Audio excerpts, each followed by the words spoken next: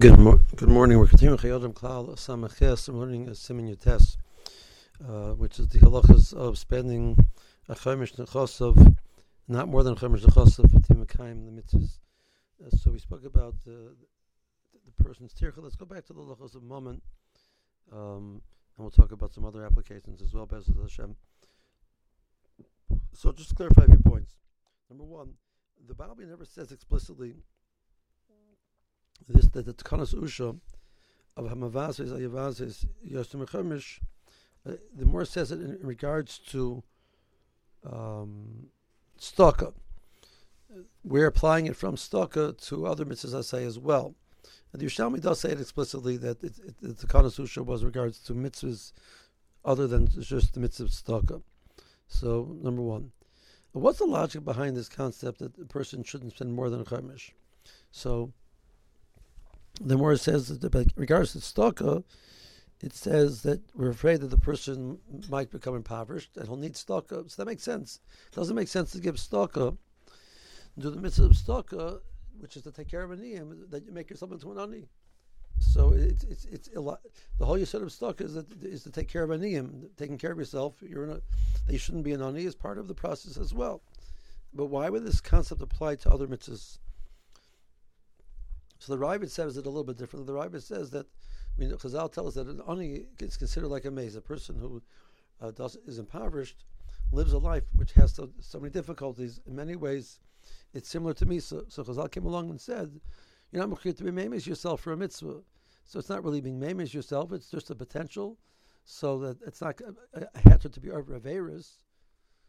But in regards to sitting b'sheva al tas and not doing a mitzvah, that this is a sufficient concern that a person, by doing more than a chaimish, will impoverish themselves, that it's like misa that we parted you. So that makes sense based on this, that the Chachmas Adam says, and the Chavetz Chaim wrote a sefer Avas Chesed. In Avas Chesed, he quotes the Chachmas Adam and says a person who's extremely wealthy can give more than a chaimish because we're not afraid that he's going to become impoverished by giving more than a chaimish. So, average person makes a salary which is fairly close to what his needs are. Giving away a large amount might cause him to be impoverished. You end up needing money, and you borrow, and you spend, and you can't afford, and then you get behind the payments, and who knows where you end up. The fellow is a multi-billionaire, so he spends a chaimish nechosov. He gives away. He has $5 billion. He gives away more than $1 billion. He says, "Oh my gosh, I'm only left with $3.5 billion. What's going to be? That's ridiculous. That's not a concern." There are two other ways of understanding it. The Netziv suggests that the Chazal, the concern of becoming an ani, is a point of kavod abriyas. A person is impoverished many times. It's very embarrassing. The Chazal were very careful about the concept of kavod abriyas. We spoke about this before. That kavod abriyas does not allow you to go against the veris, do it veris bekum basei, but allows you to not do something which would be embarrassing, depending on the level of embarrassment. So Chazal came along and were mashayir that giving more than a chaimish, since it can lead to a person being impoverished, it would be a nekuda of kavod abriyas, and it's not a concern that, like the Ravid says, that the person's theoretically like a mace. He's not like a mace, but there is definitely a element of embarrassment, etc., which comes with the whole situation. There's a sefer on Chayodam Klal Samaches called Sherman Mitzvah, and he mentions that the Piskei Tshuva and Yeredeya suggest a nupshat.